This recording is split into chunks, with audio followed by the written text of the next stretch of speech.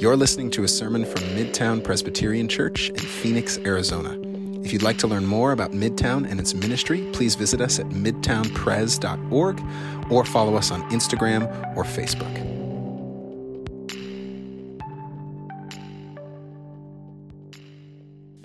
Guys, thanks for joining us today. Thanks for being here at Midtown.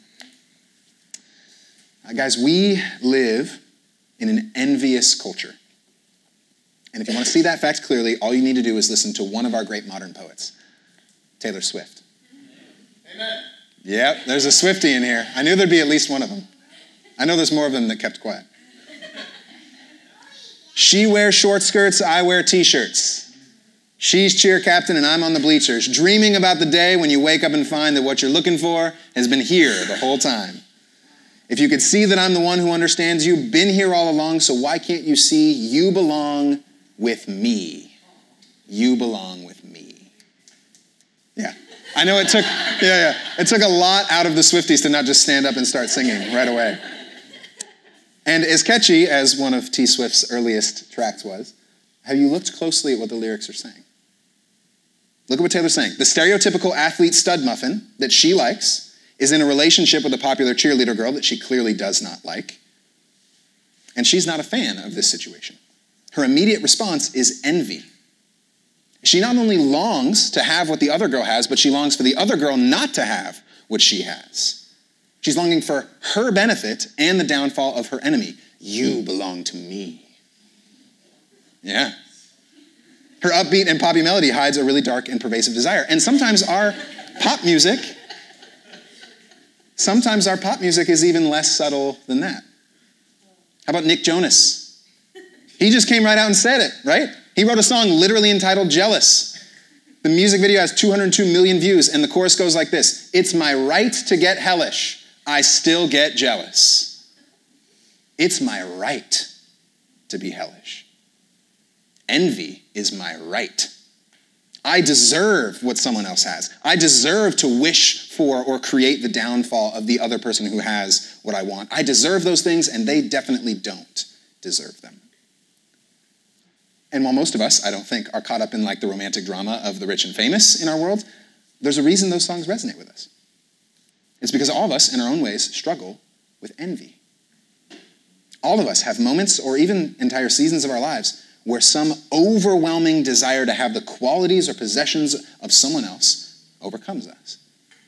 And it creates a resentment in us oftentimes towards those who have those things. And then we live in a world that constantly reinforces that trend. Envy is actually the default posture of our entire Western American society. It's the default posture of our marketing. Every advertisement you see is built on a two-part formula. Part one, create a thought that indicates that your life is currently not satisfactory. And then part two, convince you that your life will be made satisfactory if you obtain that thing. In other words, marketers are constantly asking, how can we create thoughts of envy in people, feelings of envy in people, so that they will rush out and buy the thing that we want to sell them? That's marketing 101.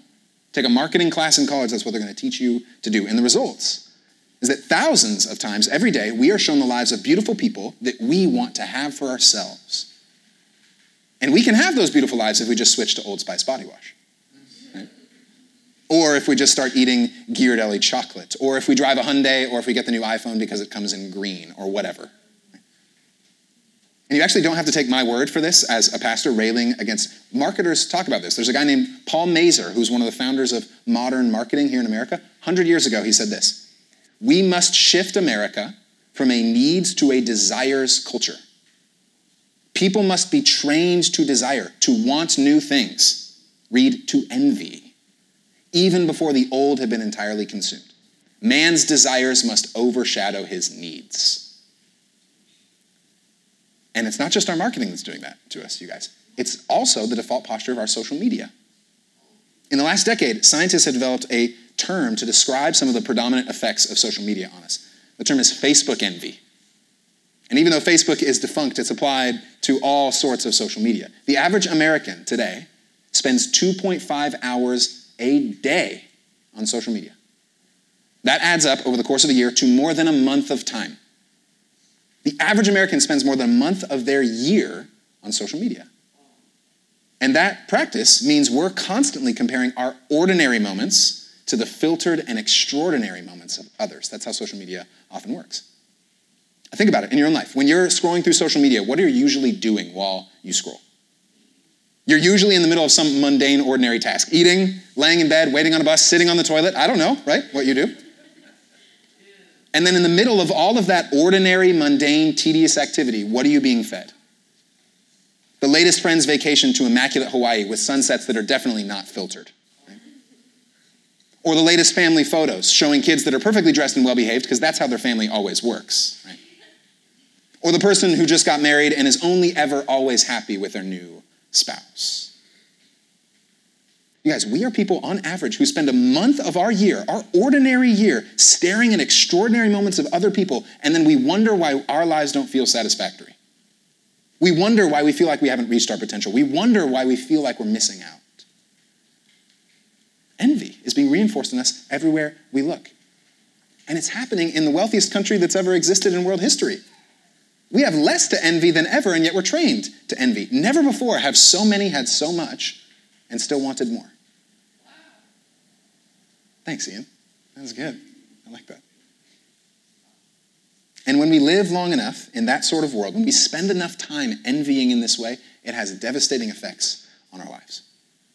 There's a few scholars that wrote back in 2018 in a journal called Social Science and Medicine. They studied 18,000 randomly selected individuals, and they found that their experience of envy was a predictor of worse mental health and well-being in the future.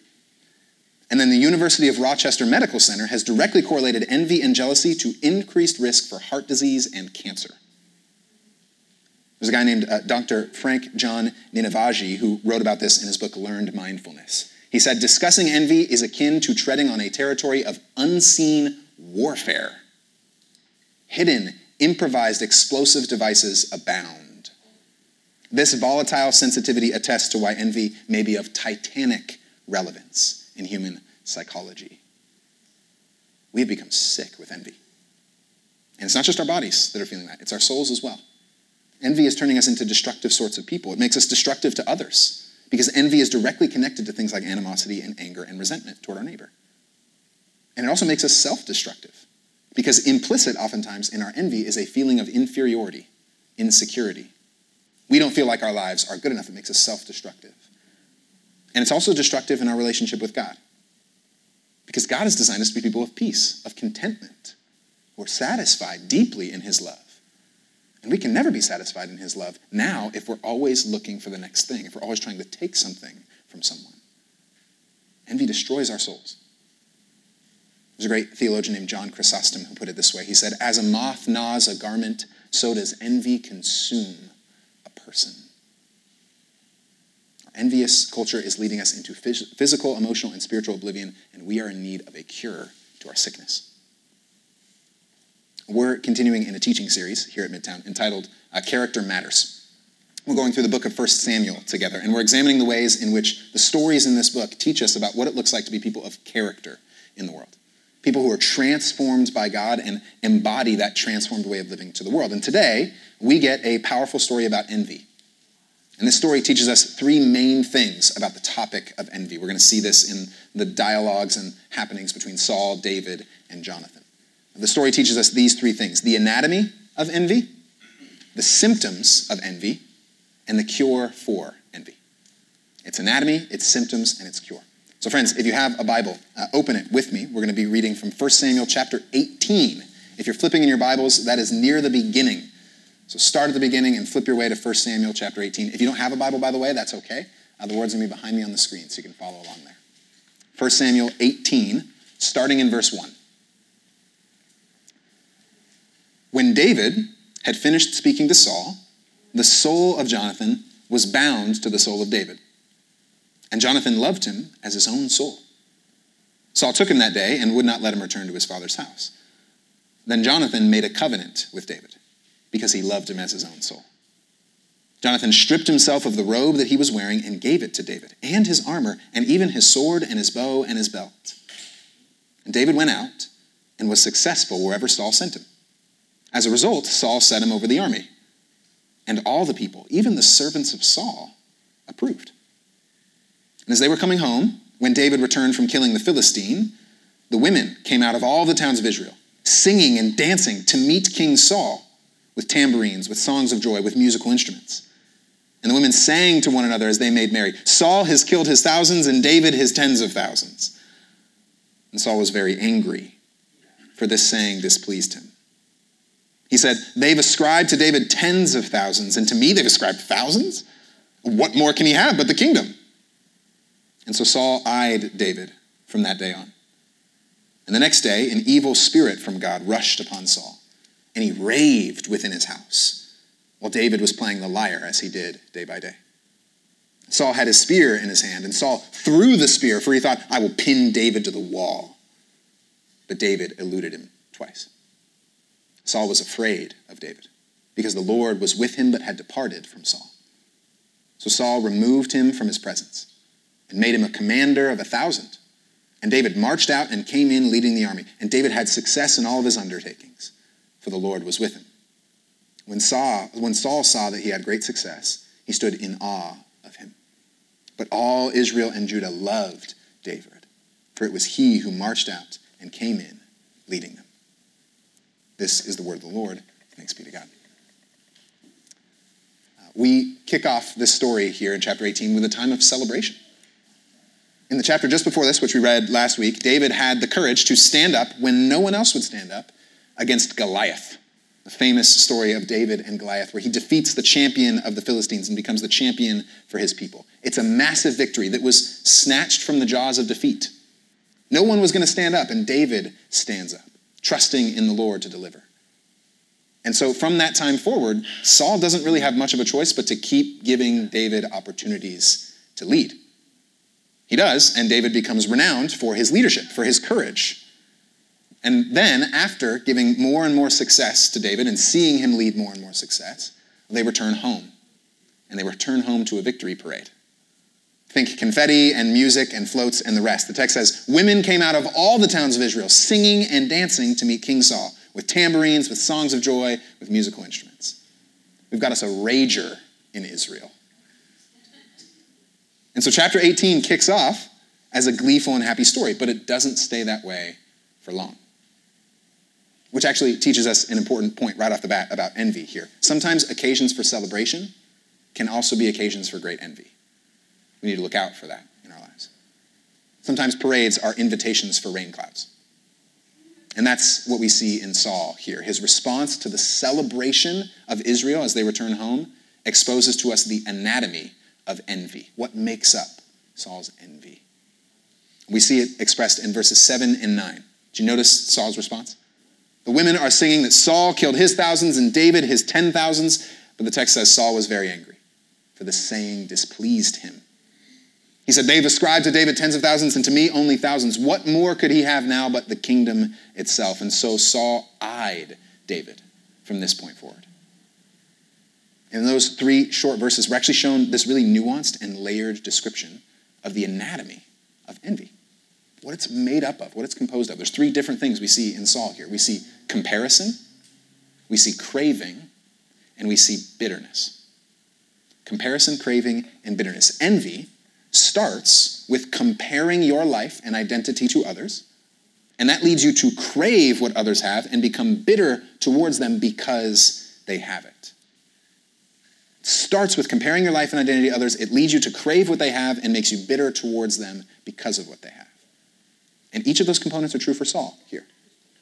First, you see comparison. Saul takes issue with the fact that these women are singing about David's 10,000s while only singing about his thousands. And take a step back and think what's actually going on here. Is Saul getting overlooked? No. Saul's actually not getting overlooked. This isn't unfair at all. He's actually been pretty successful. Both he and David are returning to Israel victorious in different roles. Saul's a commander and David's the warrior. The women go out to greet Saul with the celebration. They're celebrating Saul here. And on top of that, in ancient Hebrew poetry, what you often find in songs like this is escalating verse. There's one line and then another verse that escalates beyond that line or says the same sort of thing in a new way. Many scholars think that they weren't actually trying to create a hierarchy between David and Saul. They're just celebrating the width and the breadth of this victory. It actually wasn't a reflection on Saul's identity at all. It was actually a celebration of Saul. which exposes something really important when we get to comparing in our lives. See, Saul's envy isn't that people have overlooked him or that he doesn't have credit. The problem is that David's popularity and success are seen as a threat to his identity. That's the problem with envy. It's not that we don't have enough, it's that we view ourselves in light of other people, and our insecurity and identity get changed because of it. Envy has very little to do with what we've accomplished or obtained, or even what others have accomplished or attained.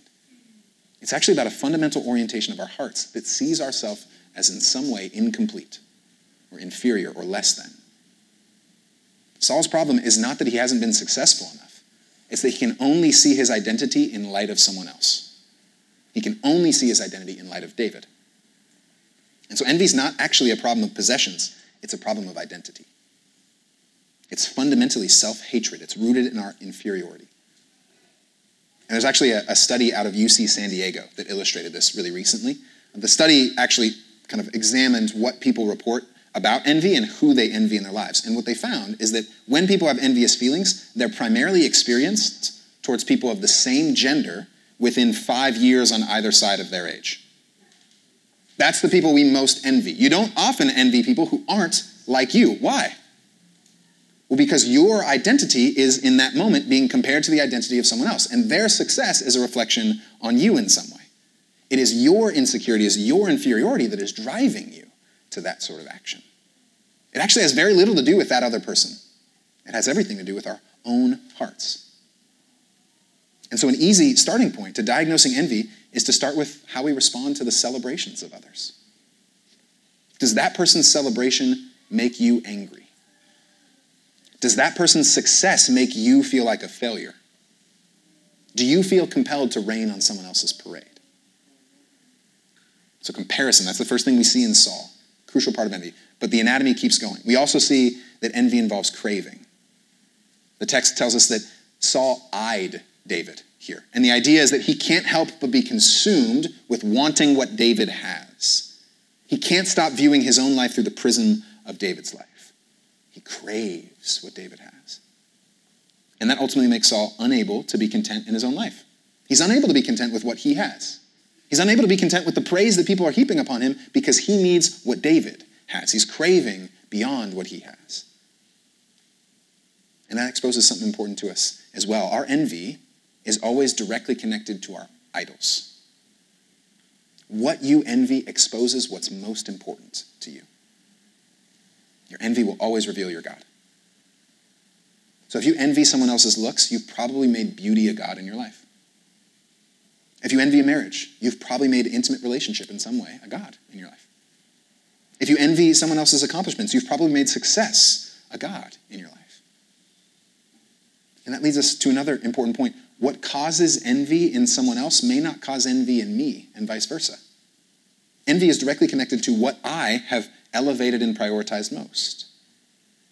As an example, in my own life, I've never been somebody who has particularly been envious of like really amazing cars or homes. I grew up in a pretty humble home, and I appreciate them. They're beautiful and amazing, but I've never thought, man, I want that, and I'm going to commit myself to that.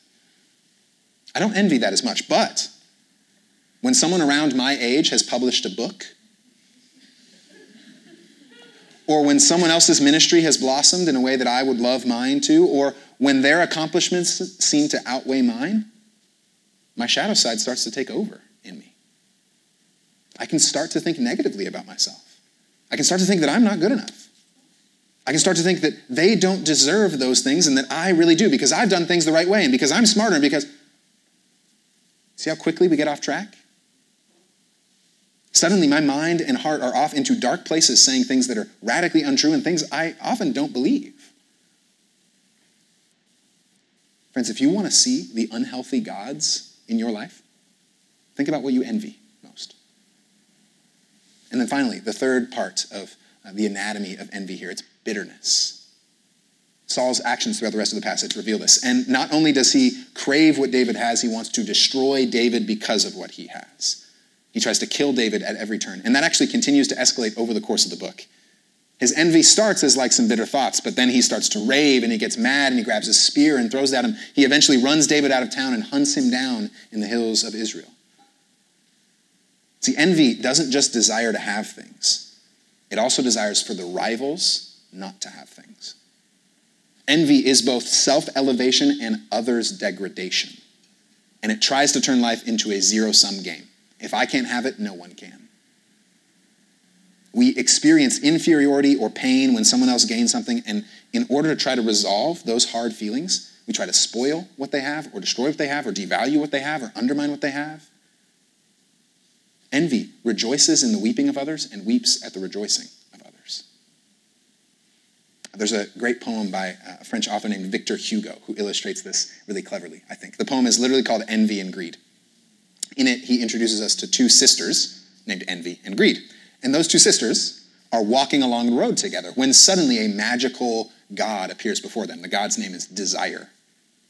And Desire says that the first sister, between Envy and Greed, to wish for something will have their wish granted.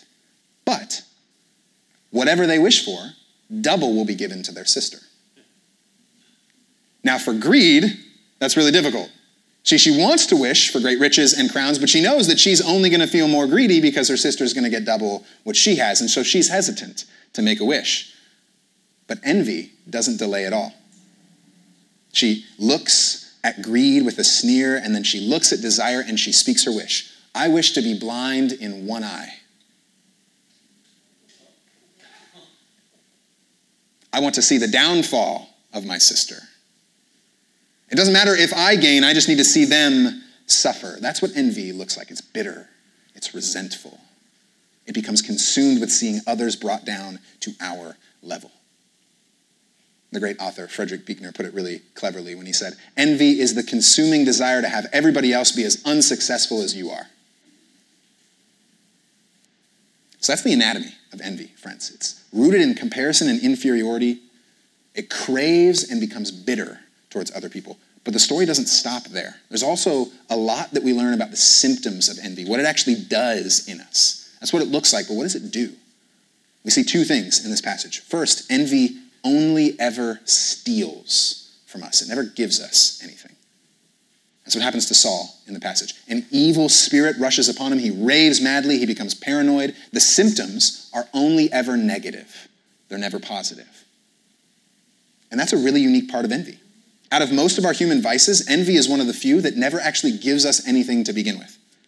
Look at the 7 deadly sins, right? Many of those sins actually at the beginning feel pretty good. Take gluttony, right? Gluttony feels great at first until consequences set in, right? Wrath or anger feels awesome at first until consequences set in. But not envy. Envy sucks from the get-go. Envy makes you miserable from day one because it only ever makes you discontent with what you have. It only ever steals joy. Think about it. In your own life, you can be perfectly content with your salary until you find out what that person makes.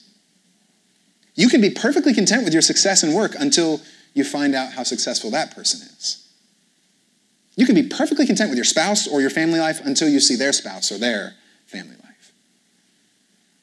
Envy ultimately only ever steals, only ever robs us.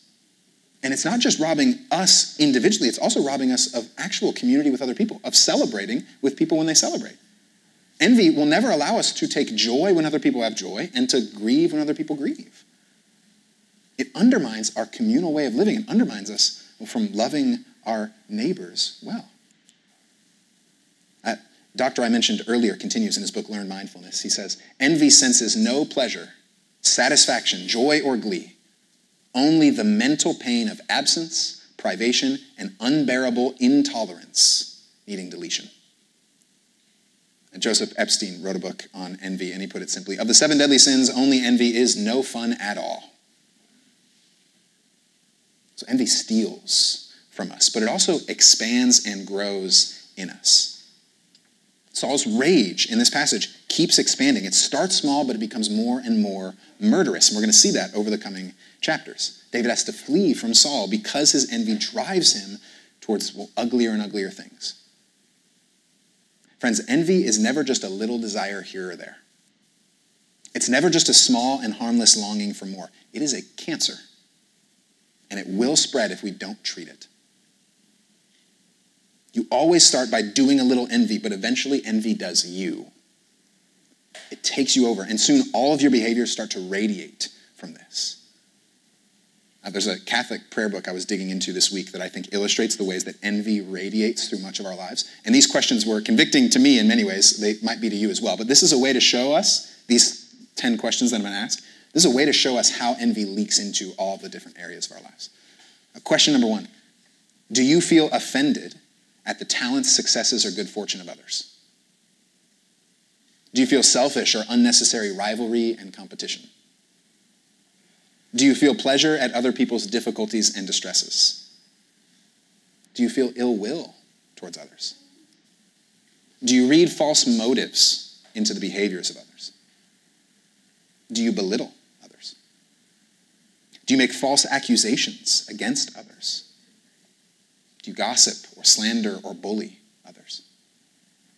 Do you carry a prejudice against those whom you feel to be inferior? Do you have anger towards those whose talent or work might threaten your security or position? Friends, when we don't name envy, when we don't recognize its role in our lives, it will leak into all sorts of stuff like this. And it will quickly consume everything we do.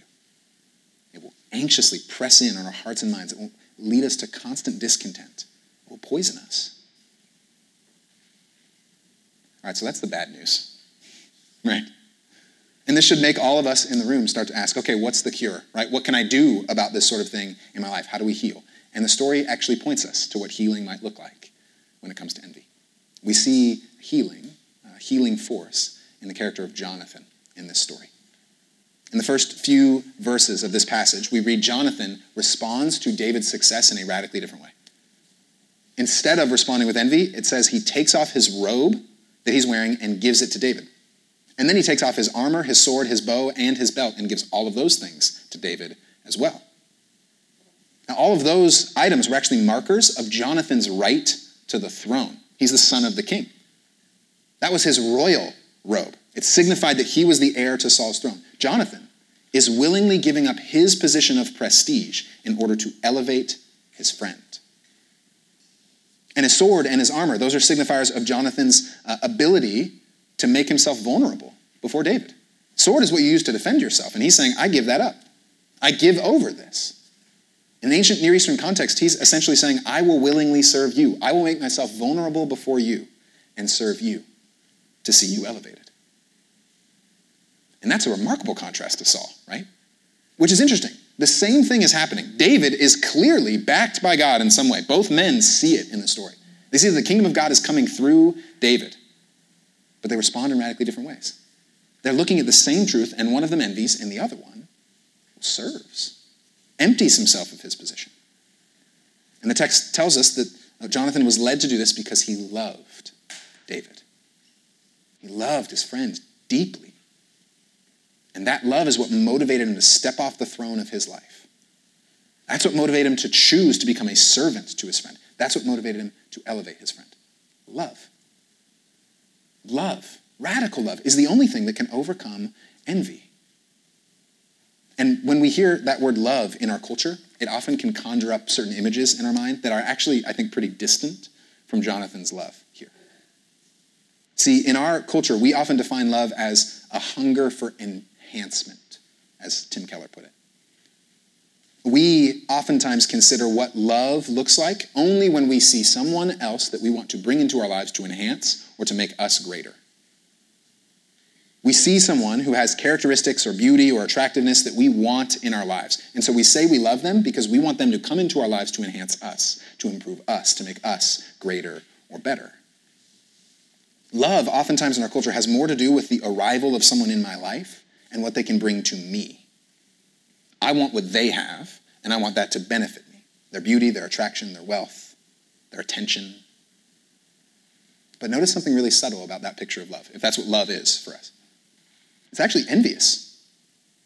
It's saying, I want or even need this thing in my life to enhance me, and I will not rest until you belong to me, right? It's saying that my current life is not good enough, and I need to grasp after this thing in order to be good enough. We say silly things like, you complete me, right?